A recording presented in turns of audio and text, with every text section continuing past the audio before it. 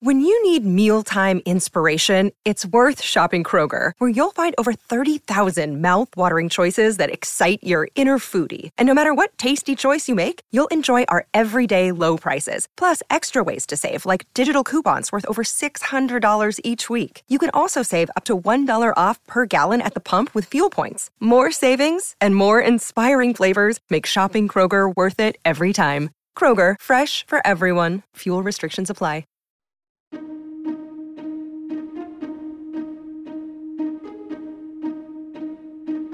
Hello and welcome to the How To Academy podcast, the weekly show for and about people who think big.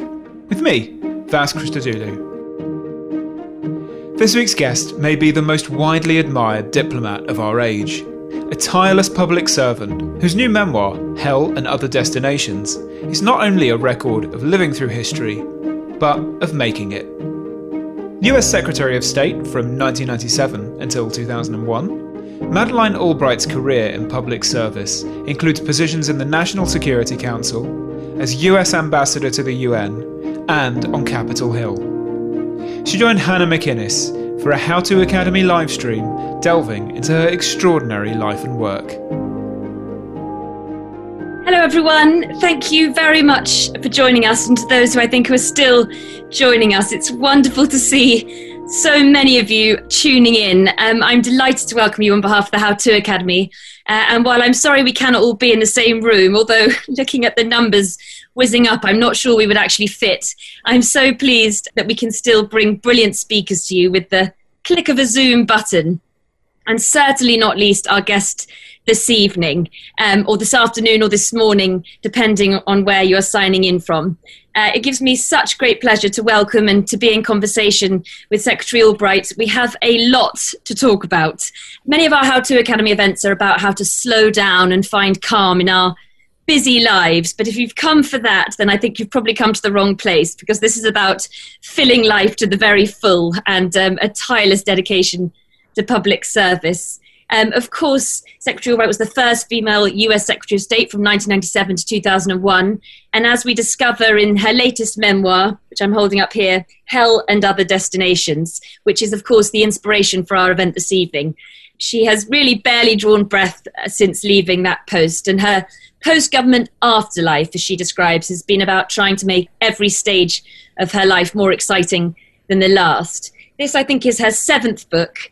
She runs a business and sits on a number of boards, and as we shall talk about over the next hour, is a committed activist in support of democratic institutions and values, which are things many people feel are increasingly fragile at the moment.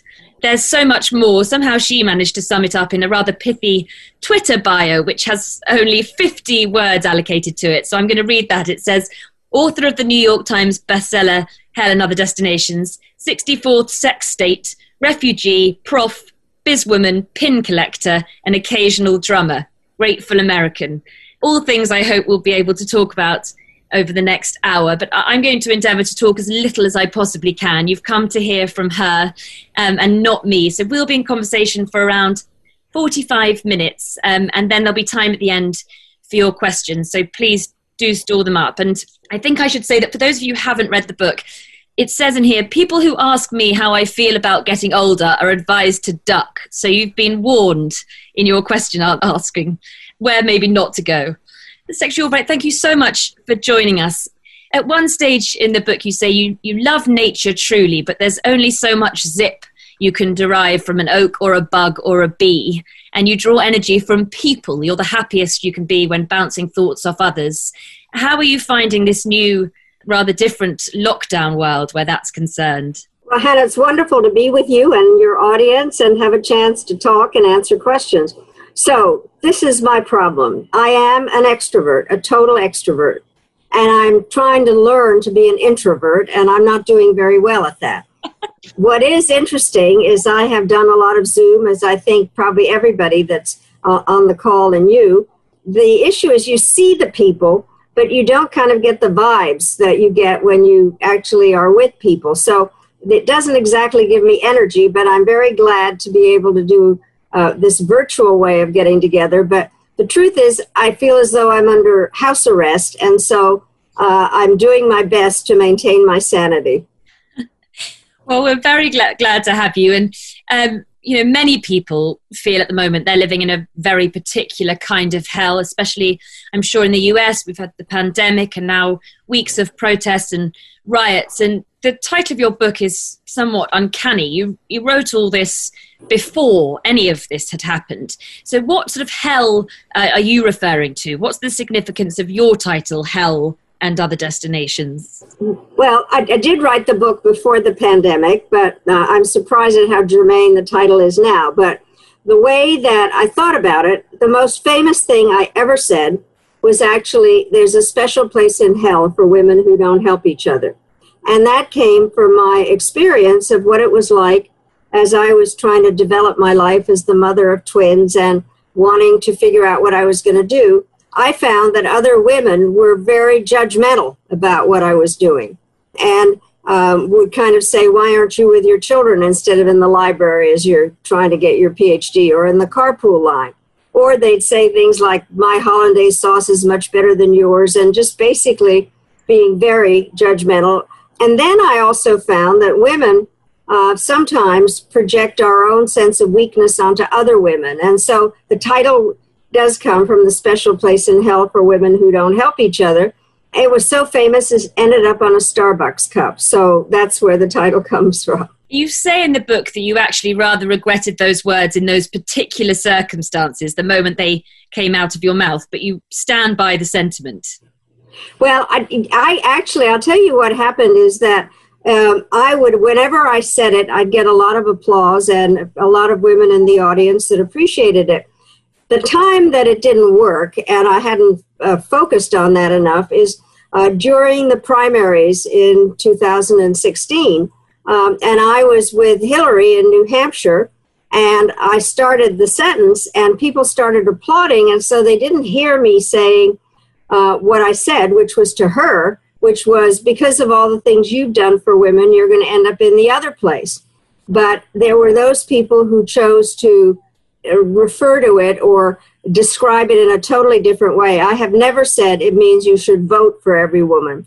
And there's certainly a lot of women that I would not vote for. It's kind of help women, but I hadn't focused on the setting, I guess, or the applause or whatever, but it came back to haunt me, that's for sure.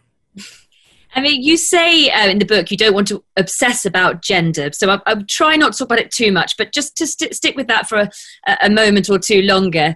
You said for 8 years you marched down corridors in the department that were lined with paintings of men. You often fantasized that the walls shook a little when you passed, that the fraternity of bewhiskered old dudes would eventually call security and have you kicked out of their club.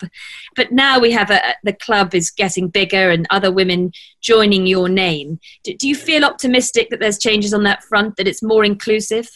I do think that it's more inclusive. It was very funny, like 10 years ago now, my youngest granddaughter said, so what's the big deal about Grandma Maddie being Secretary of State? Olding girls are Secretary of State. And that was with Condi and Hillary. And then there were some boys that were trying to show that they could be Secretary of State. But basically, there are more women foreign ministers around the world and more women that are in high-level posts. And so I do think that things are changing, but I do believe that it's important for women to work with each other, but obviously with men in so many different ways, and a co-ed way of doing things is the best way to get things done. Yes, I mean, there's been talk about, you say often actually during your memoir, that you felt, and women often feel, that in order to fit in, they'd have to sort of emulate men. But now there's a sense they bring different kind of attributes to the table.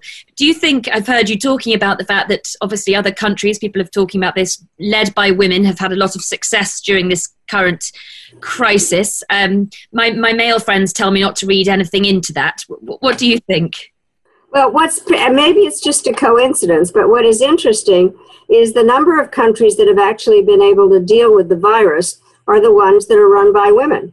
You know, whether it's New Zealand or Taiwan or Germany, Norway, Denmark, Iceland, and they are run by women. And I think, and I've been asked, what does that mean? How come? And I really do think that women do approach things somewhat differently than men. And for instance, I think one of the things that's there, as women come to power or go up the scale, women do it not by being egotists and saying, I'm smarter than you are, and I'm going to get this done, but kind of trying to be helpful, dependable, and not be egotistical. So that's one thing. The other thing I think is true is that women are, by virtue of all the things that have to happen, if you're a mother or working and doing a number of different things, multitasking. And multitasking allows you to have peripheral vision and kind of see what things are coming and what you have to do.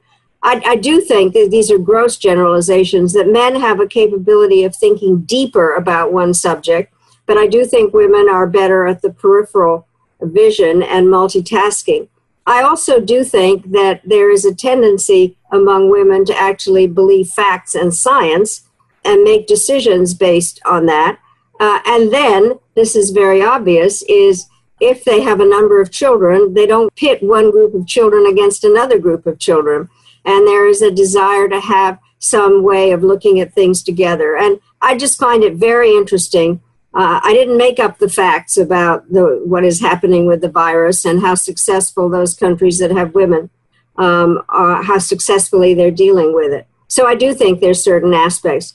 I don't know whether this holds for a British audience, but one of the things I'm often asked is, would the world be better off if it were only run by women? And I say, if you think that, you've forgotten high school. So I actually do think it's better to have us working together. And I was going to come to this later, but it's so begs asking now. Your pin that you're wearing today. I mean, one of the things that you were very reluctant to do was to write an entire book about your pins, and then a museum tour followed.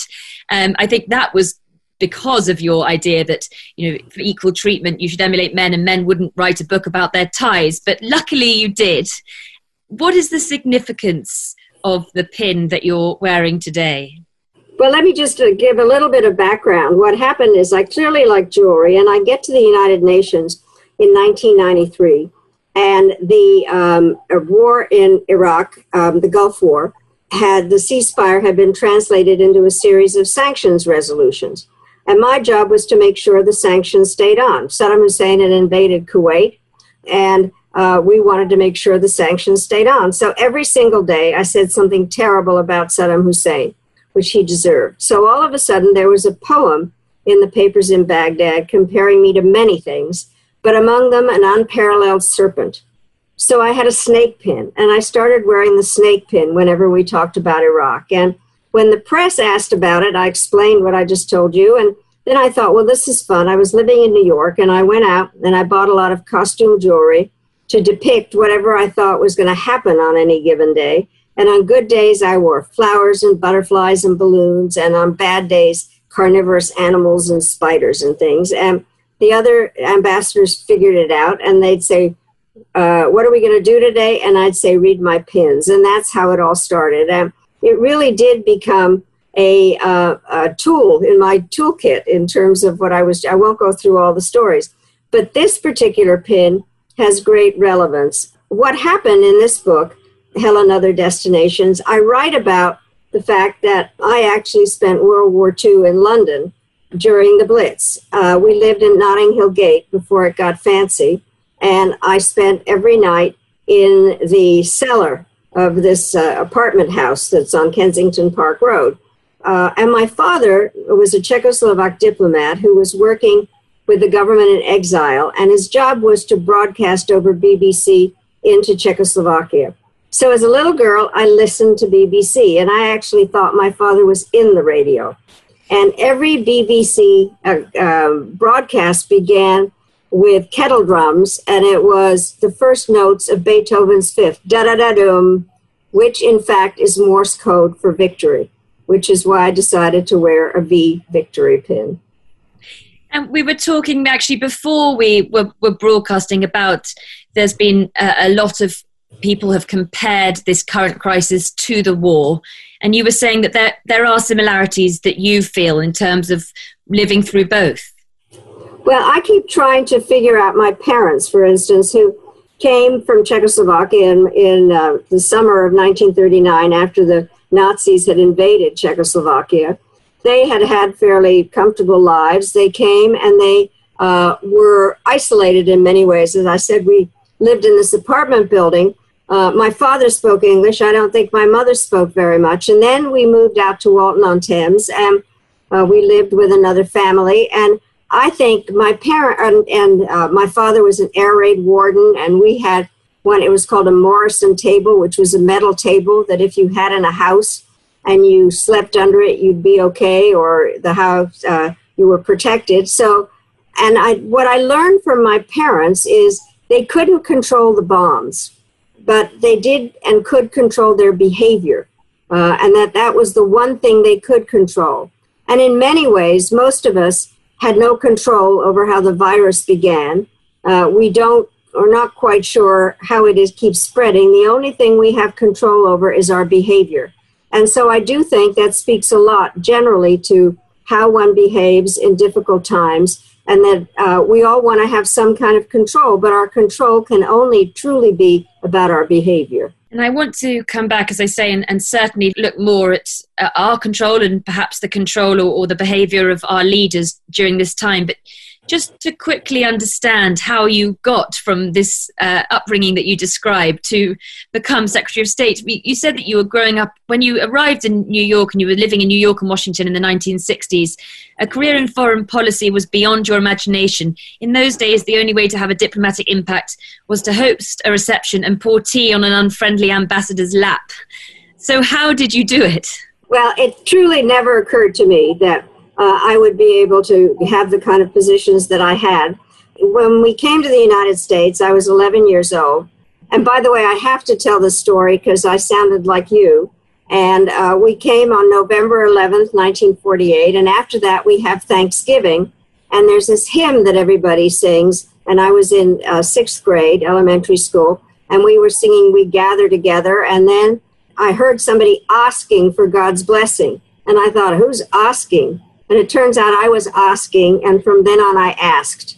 And I had a very British accent, and I just wanted to fit in was what I was doing. Anyway, I come from a family that is endlessly interested in foreign policy. I actually wanted to be a journalist, and I won't go through that whole story, but I ended up basically going to graduate school and being very interested in American politics. And I slowly kind of made my way up by being helpful and dependable in many different ways. Also, I have to say, with a huge amount of good luck in terms of people that I knew. And one of the ways that I kind of I worked on Capitol Hill for a man called Senator Edmund Muskie, who was a senator from Maine that had run as vice president to Hubert Humphrey and then was thinking about running for president himself. And then what happened was my professor at Columbia, where I got my graduate degree, was Zbigniew Brzezinski.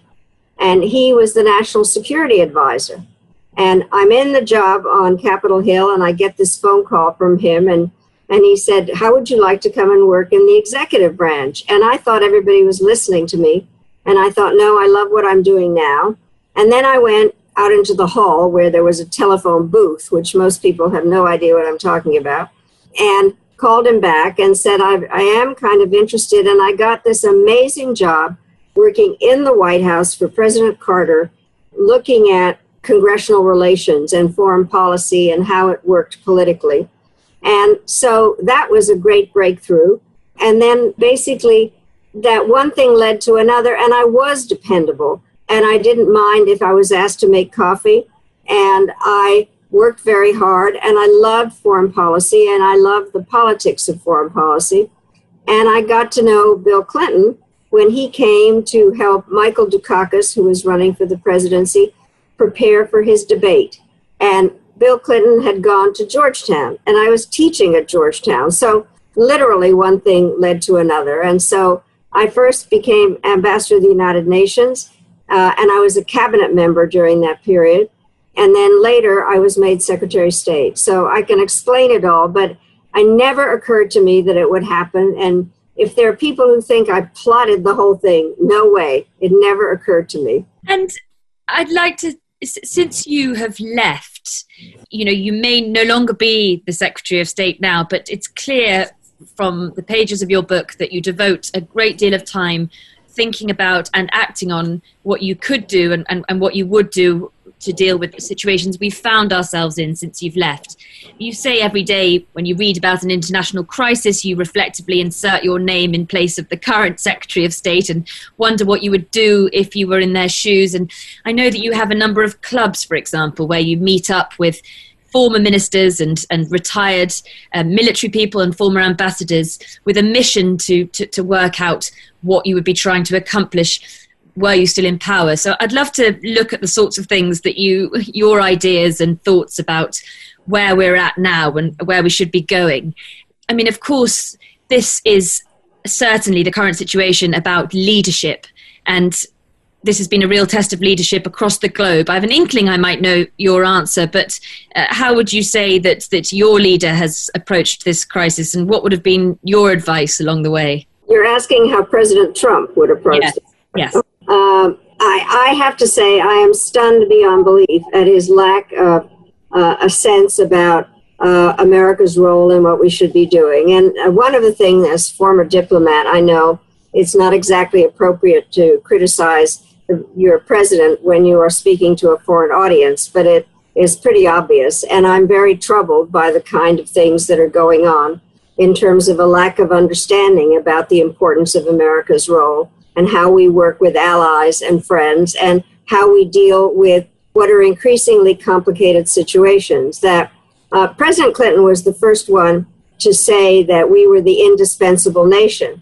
It's just that I said it so often that it became identified with me. But there's nothing about the word indispensable that says alone. It just means that we need to be engaged and a part of it and to have a lot of partners, which is something that I saw when I was at the UN and then as Secretary of State, absolutely essential. And what troubles me about Trump are many parts, but one is that he basically thinks that the United States is a victim of everybody and that we're being taken advantage of. And I don't believe that. And I believe that we are absent, AWOL, absent without leave in many ways. And then we're surprised if the Chinese are filling the vacuum or that we don't have an influence over what is happening in terms of dealing with some of the crises. And it is all going to be even more germane as we try to figure out what the post-pandemic world is going to look like and what America's role is going to be like. I do teach, and I say foreign policy is just trying to get some country to do what you want. That's all it is. So what are the tools? And I'm just trying to figure out how I'm going to teach the course this fall when we go back either in reality or virtually. Well, that's what I wanted to come to. I mean, there's a major conference this week on the future of democracy, and it will be addressed by the current US Secretary of State, Mike Pompeo, who features in this book when I think he called you in 2017 to fire you from the CIA External Advisory Board. But China policy will likely be at the top of the agenda. And from a diplomatic perspective, I'm wondering whether you feel this sort of hostile rhetoric aimed at China has been an appropriate way to deal with them. What would you be advocating? Well, let me just say that I have been through enough campaigns to know that China is often being criticized during campaigns, and then you try to figure out what relationship you're going to have. The point is that this administration has been in office before the campaign, and it's had some ups and downs in the relationship with China. And I also, in the past, China has not been, as is now known as the rising power with a functioning economy and a big reach through the Belt and Road policies.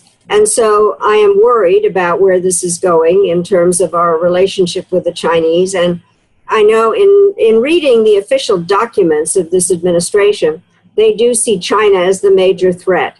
And yet there are issues that cannot be dealt with without their cooperation. So one of the things that is the art of statecraft is being able to find areas where you can cooperate and then those where you have to compete. And they're both in the Chinese relationship. I do think that we need to cooperate on how to deal with the virus and also with climate change and issues of proliferation. But there are problems in terms of what the Chinese are doing in the South and East China Sea, how they are behaving on a number of issues, and also, obviously, their human rights record. So what I'm troubled by is that it's a very unidimensional relationship that the Trump administration has with the Chinese, and I'm hoping that there will be a different administration to deal with them after January. Well, I want to come on and wonder what you think might happen and whether you do think there'll be a different administration. Just sticking with now, and another sort of thing in the mix really is obviously of these protests. It's been over a few weeks since the murder of George Floyd, and it's perhaps another situation you didn't envisage when you were writing the book, but you do talk about in the book, for example, when you were at the inauguration of President Obama, and you say his followers were imagining a far more profound transformation in American society and in their own lives than they were likely to see, and that they went on to see.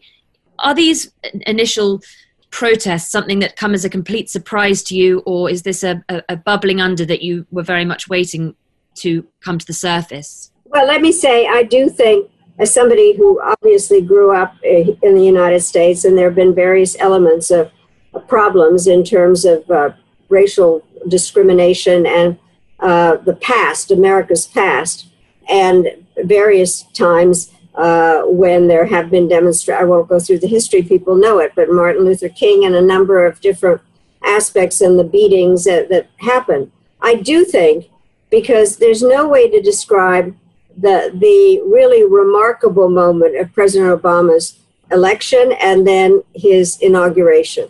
And there was nothing but hope in terms of, as it was called, the audacity to hope, and that things were going to be different. What, unfortunately, there has been, and we've spent an awful lot of time in the United States now of people going over the history of discrimination and really kind of feeling that things were covered up. I do think the combination of the virus, which in many ways has taken its toll mostly against African American and colored people in the United States because of poverty and the way that the neighborhoods are set up.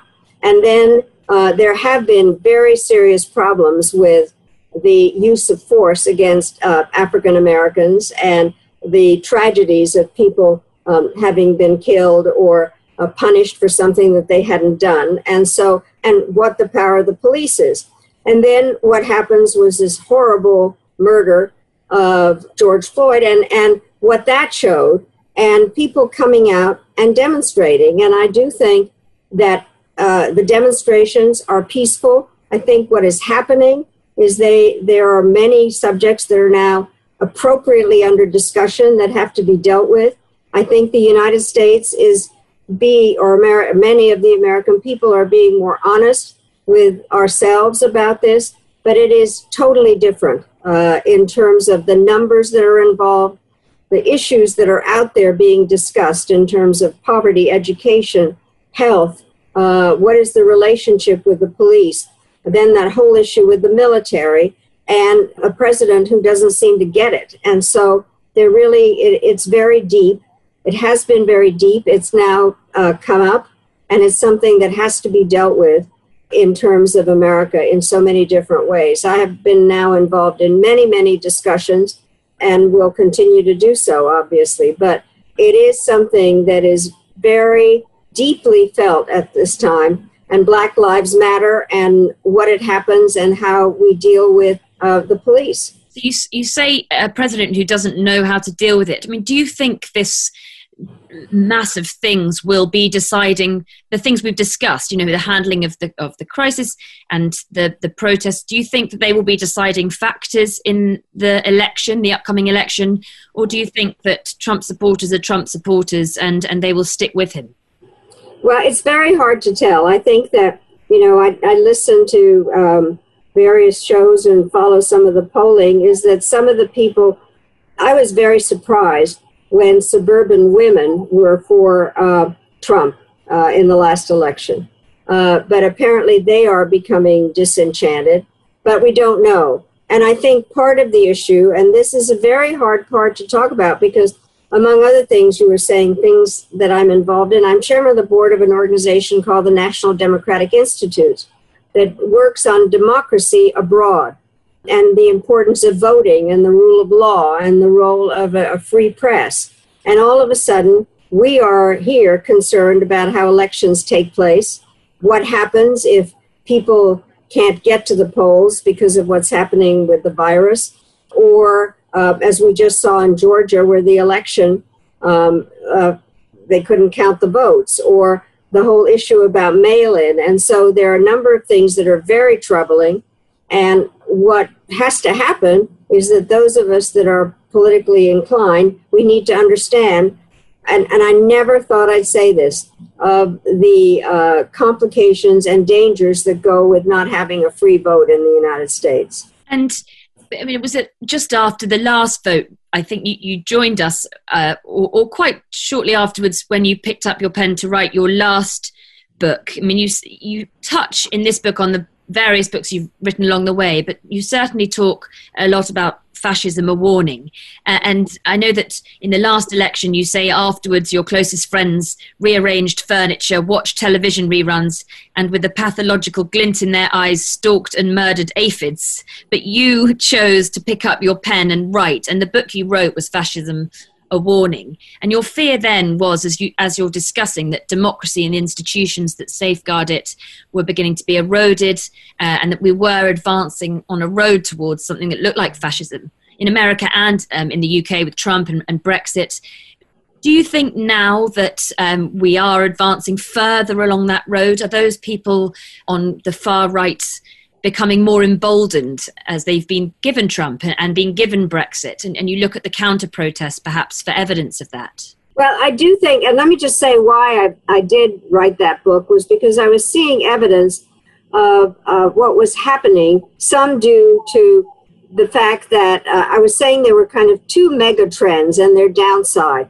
There was globalization, which most of us have benefited from, but is viewed as faceless. And so people wanted to know what their identities were, which is fine. We all want to know what our background is. But if my identity hates your identity, it becomes nationalism, and hyper-nationalism is very dangerous. And you don't want any of those immigrants coming into your country.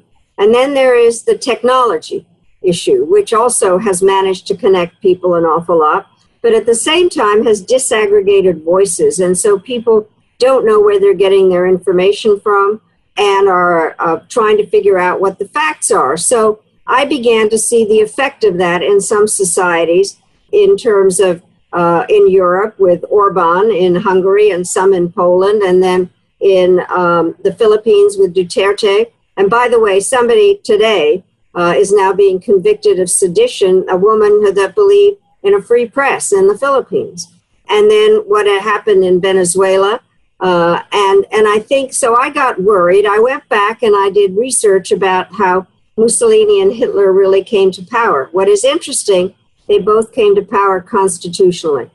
And I do think that is something that has to be watched out for. And the best quote in that book is from Mussolini.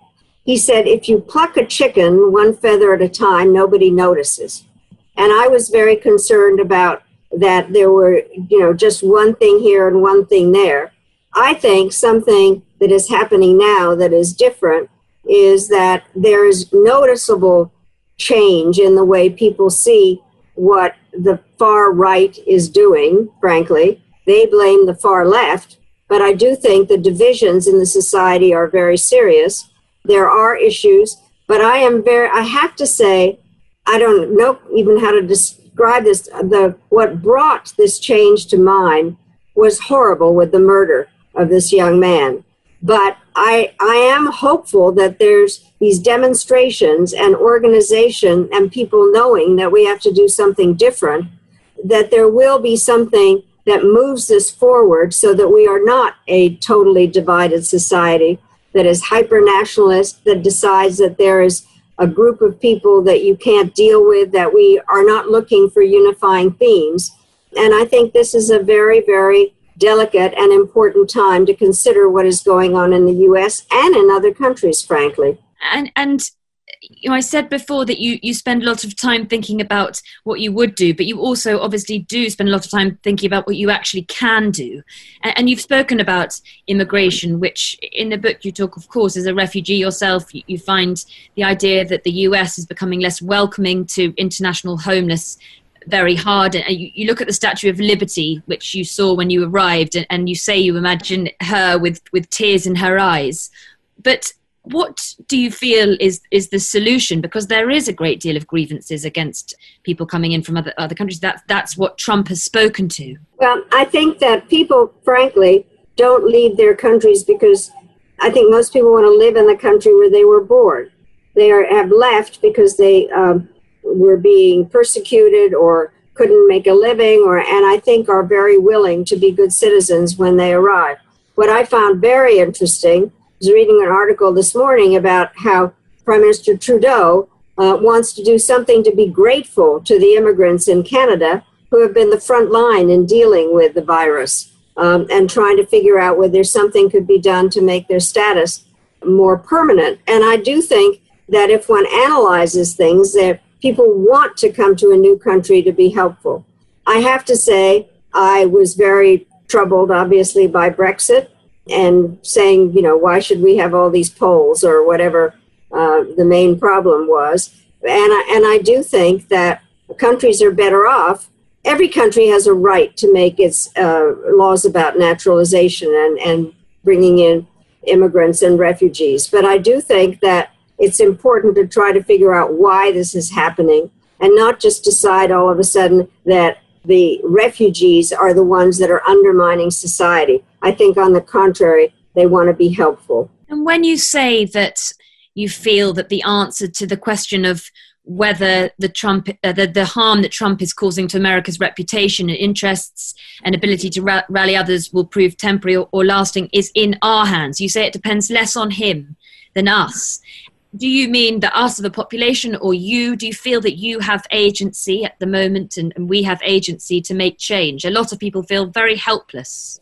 Well, I think I have to say the following thing. You describe how I described myself in the book. I now have a shorter version of it in 6 words. I say a worried optimist, a problem solver, and a grateful American. And I do think that what is essential now is to recognize what I said earlier, which is our behavior is something that we have control over. I think there are ways to be a problem solver in this, to work with those who do want change, and to have the change be something that responds to the problems that are out there that in a democracy work through Congress or in America's case with the governors and the states and the mayors and the various elected officials at levels throughout the system, and that democracy is not a spectator sport.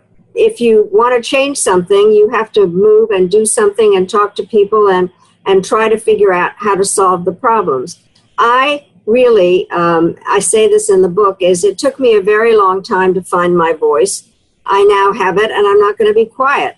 And so I'm going to try to express what I think needs to be done in terms of having the deal with the problems in the United States, but also America's role in the world, how we operate with other countries, not to limit ourselves in, for instance, criticizing human rights problems in China with the Uyghurs or with Hong Kong just because we aren't doing things properly here, and to find alliances with the Europeans to talk about the importance of a value system in a country where the people need to be a part of it and to have resiliency. I think that's the most important part in terms of behavior, resiliency, and to work with others and to be problem solvers.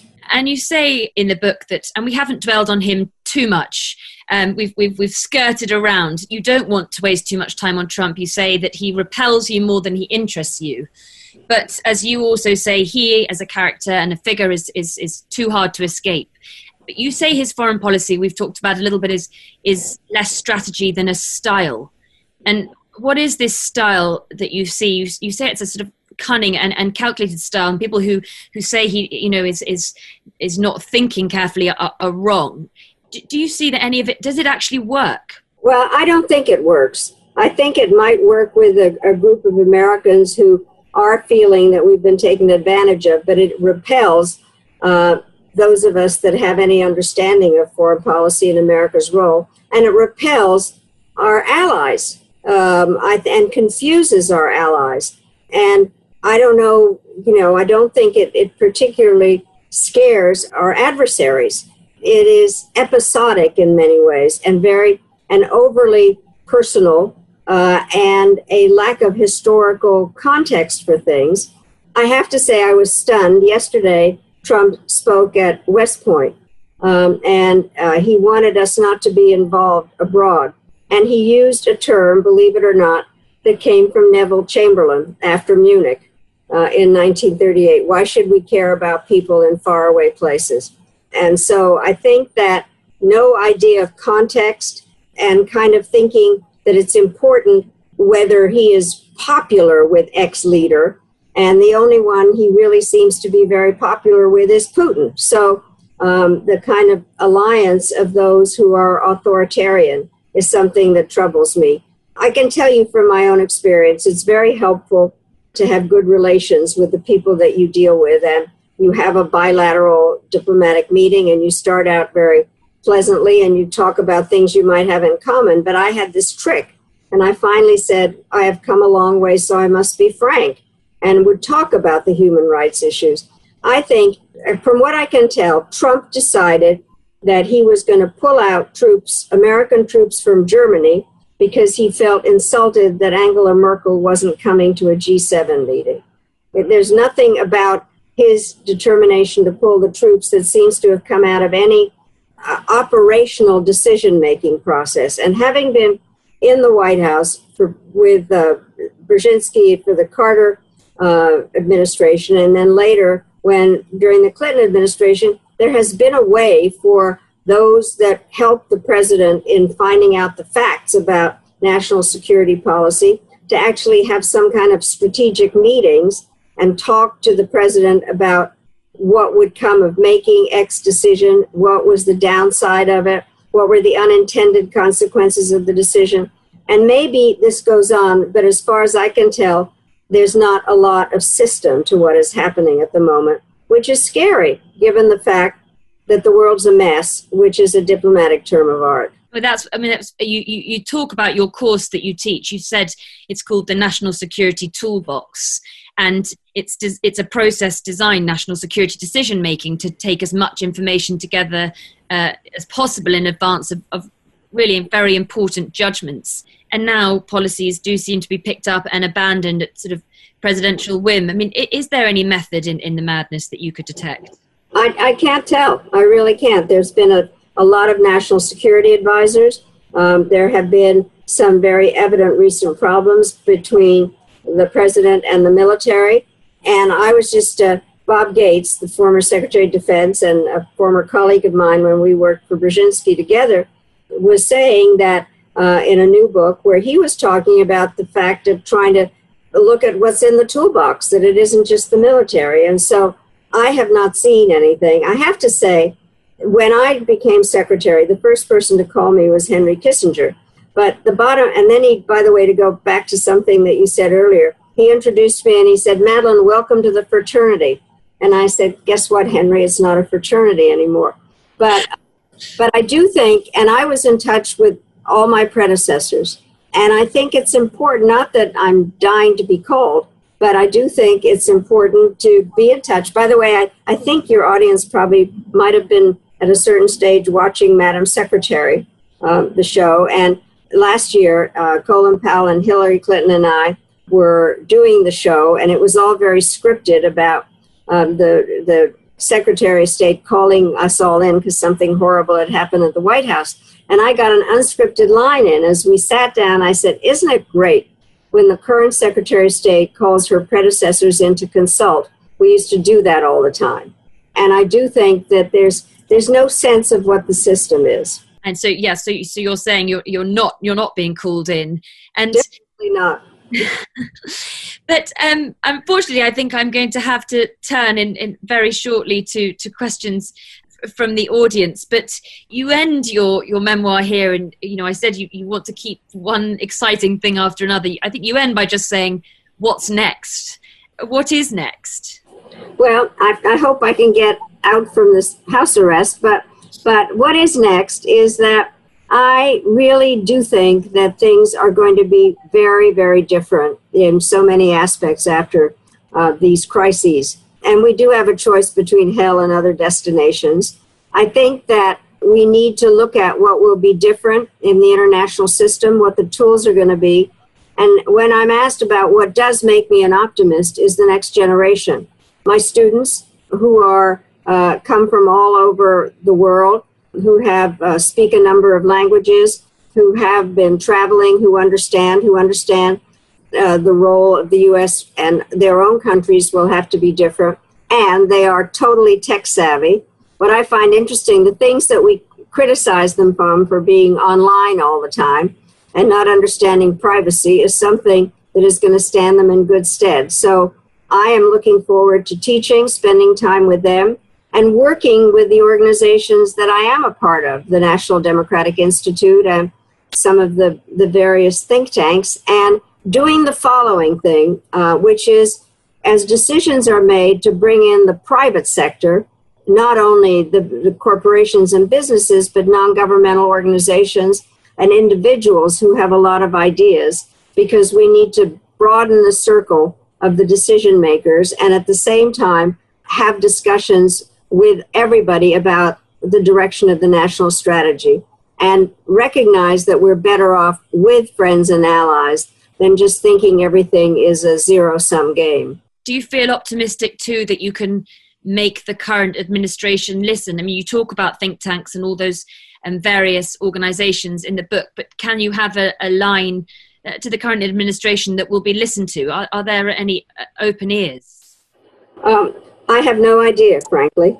I do think some of the people that did have open ears have left. General Mattis, a number of people. I think that it's very hard to tell at the moment. I do think what is important, our Constitution, the first article of the Constitution has to do with the powers of Congress. And I have spent a lot of time, especially on the House side, I'm going to do that later this week also, to talk about the refugee situation and the whole role of the United States in assistance. I've done a number of issues to do with that, and democracy, and about authoritarianism. And I keep saying it's Article 1 time. I also am very happy to go and talk to various governors and mayors. And so I believe in, as I said earlier, democracy is not a spectator sport. And I'm happy to have discussions with people about how to find some other destinations beyond hell. Very quickly, then, you might explain what is Article 1 time for those who don't understand.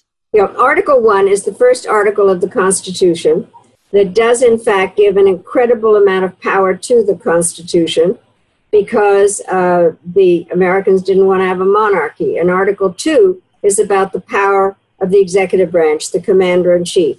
It's interesting to read those two articles because sometimes it's called an invitation to struggle in terms of the way that the powers are allocated. But it does require something that I find most interesting about our government, our executive-legislative relations, having spent time on both sides of the, as we say, Pennsylvania Avenue, whether you're on Capitol Hill or downtown. And so I find that a part that in American history has had a lot of interesting roles. And this is a time, I think, to get more people having those discussions about the direction of the country.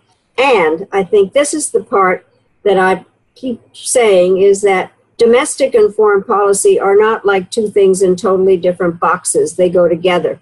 The American people need to understand why it's important for the United States to be involved in the world, and the world needs to see and understand that we are dealing with some existential issues at the moment in the United States and that we need help in terms of friends and allies. I'm very reluctantly going to bring up my Q&A box now and turn over to other questions. I only say reluctantly because I'm sure that there would be so much more we could discuss, but there are a number of questions coming in, and to anyone whose question doesn't get answered, I apologise. And I should also say that we will be sending a recording of this talk out afterwards, and there'll also be a link to a lovely independent bookshop where you can buy the book, which you're encouraged to do.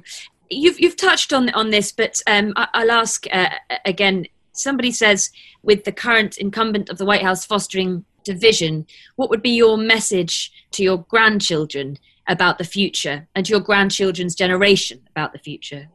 Well, I really do think my message, and I do this with my grandchildren, is to talk about the opportunities that are there, that democracy requires to be a part of things, to have ideas, to talk to. And I think a very important part is to talk to people with whom you disagree. Not to kind of tolerate them, but to try to figure out what makes them believe what they do. And that it's very important in a country like ours to understand the importance of the rule of law and the role of a free press and respect for others and participation and the need for resiliency. And that in a democracy, you have to play a role. You don't just wait and complain, that you really do have to be a part, to be a problem solver and not a problem maker. We talked about fascism, of course. Somebody asked, are Americans living in full fascism? I know that one of the things you say is that when you came to promote and you were doing the tour of your last book, everybody asked you, is Trump himself a fascist? And your answer to that was no, but that you feel it's coming close. What would you say to this girl who asked whether Americans are living in full fascism? No, I don't think we are. I do think that what is happening is that we have a president who doesn't seem to have any democratic tendencies, and who seems in so many ways to be an undemocratic president. But we are able to have, and we've just seen, incredible way of the peaceful demonstrations that are going on, and a desire by a variety of officials and private individuals and the press at a number of different levels to make a change. So, and to have discussions. So I do not think, but I do think, to go back to the chicken, that a lot of feathers have been plucked, and we have to be very careful. Someone asks about Joe Biden and your advice, what it would be to him. I know you have been there on a number of election campaigns, election trials. What would be your choice of a vice presidential candidate? Your advice on that, somebody asks. Well, he said that he wanted to have a woman vice presidential candidate. I did work for the only time that happened with Geraldine Ferraro, with Walter Mondale, and I'm glad that he made that decision, but I'm not going to get in the middle of who it should be. But I have known Joe Biden for a very long time. We worked together when he was chairman of the Foreign Relations Committee. He understands national security policy better than anyone.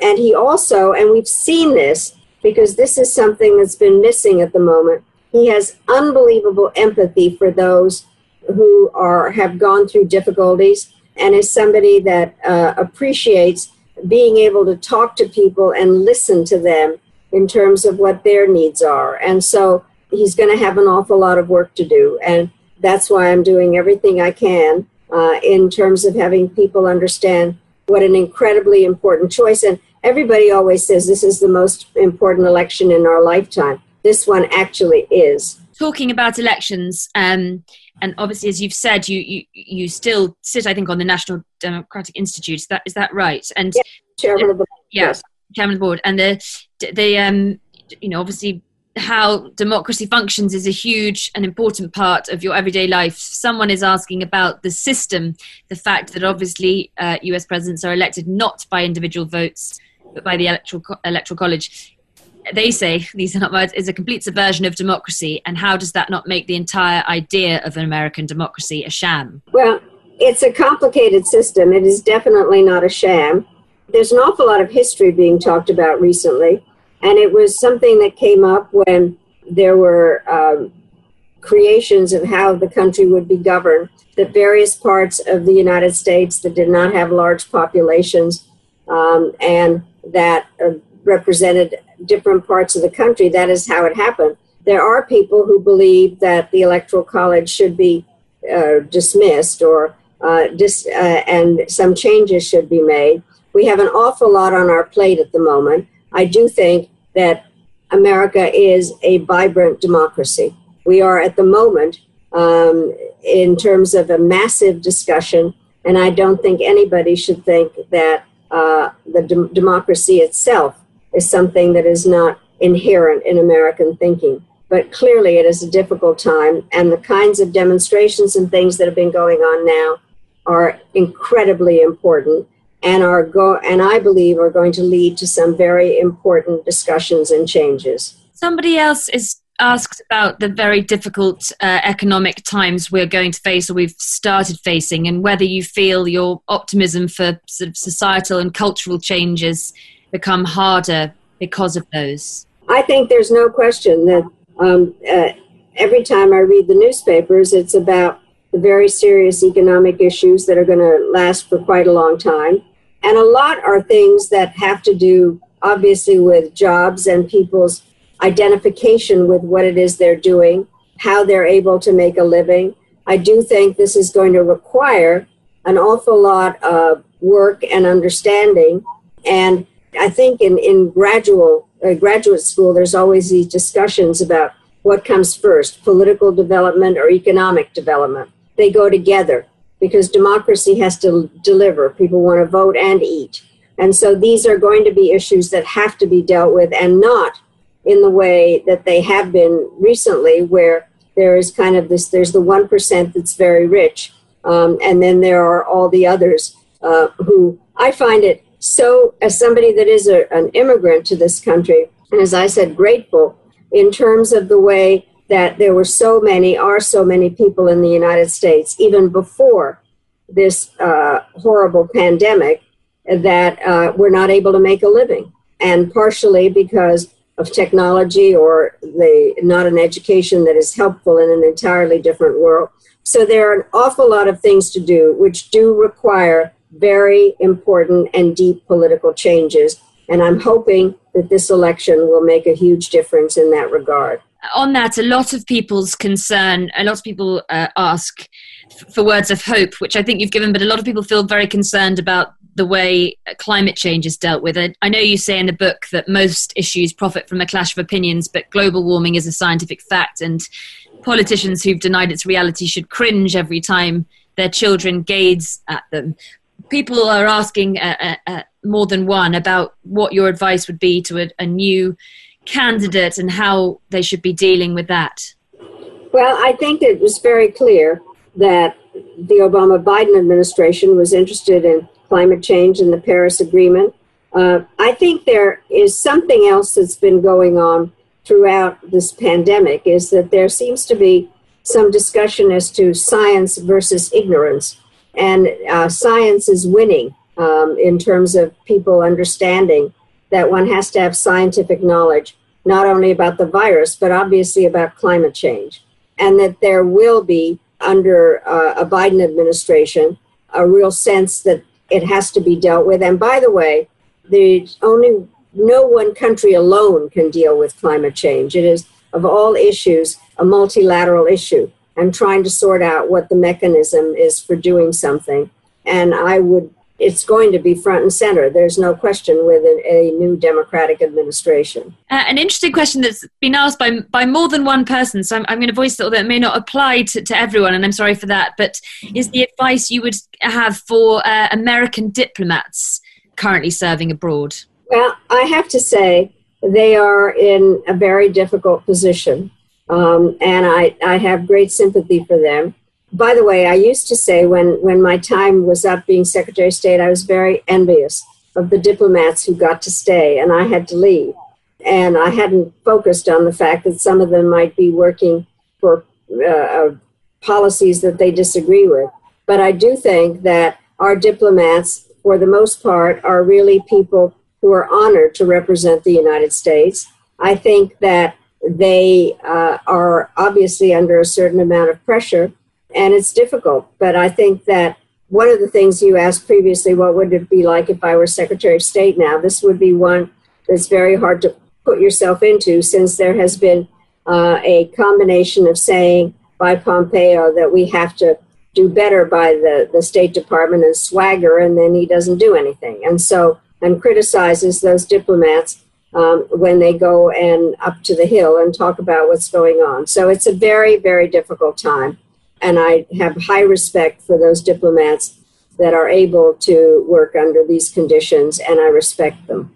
Are you able to continue for another few minutes or so, which I'm being asked to push a little bit more time into the schedule? Is that all right with you? Definitely fine, yes. Thank you. Well, I'll just ask, somebody asks, a few people have asked, so I feel I should ask it, your thoughts on our leader, on Boris Johnson. I know that you say in the book that effective high-level leaders are in short supply. You look around, where are they? Downing Street, ? Rome, ? What do you think of Boris Johnson? And I would add to that, where do you see effective leaders when you look out? Well, I shouldn't interfere in the internal affairs of our special relationship.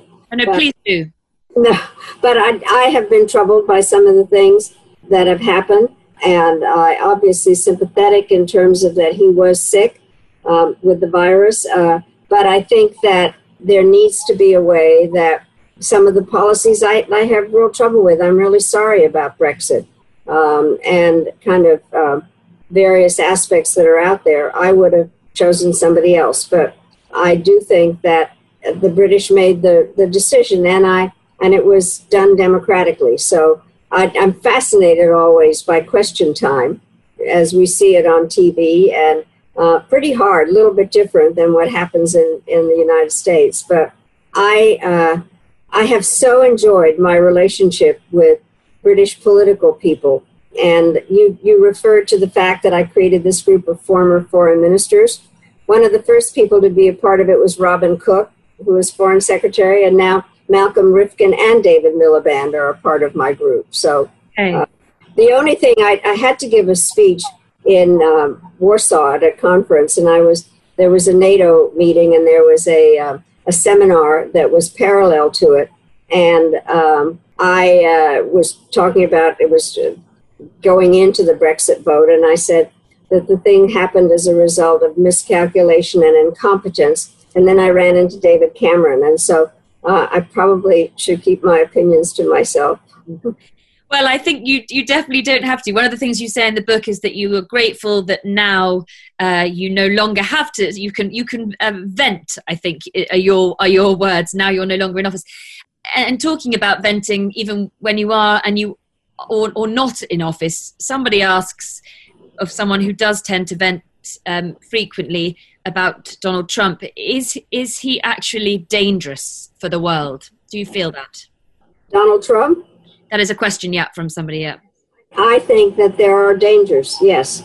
And I think that there are effects, for instance, when he decides to pull out troops, American troops, especially given the kinds of things that are going on in Europe, and an attempt by Vladimir Putin to undermine democracy in a number of ways and trying to sort out. I do think that it's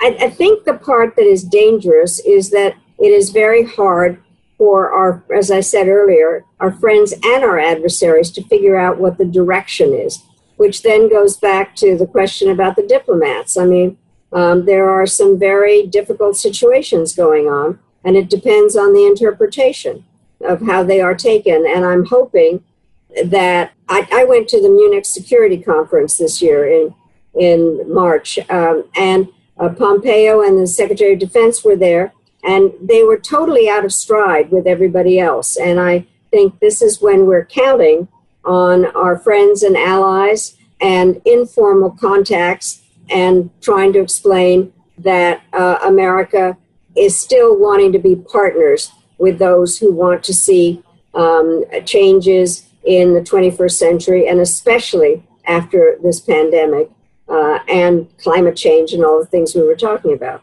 I'm going to leave or end with a question that, again, quite a number of people have asked. And we talked about it a bit, but I said a lot of people feel helpless. And people say, you said that democracy is not a spectator sport.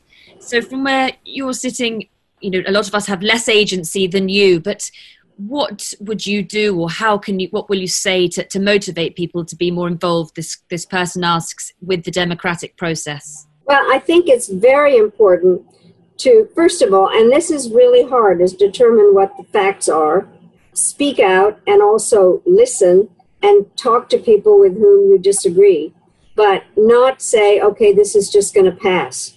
And there is this cliche, is to make a crisis an opportunity.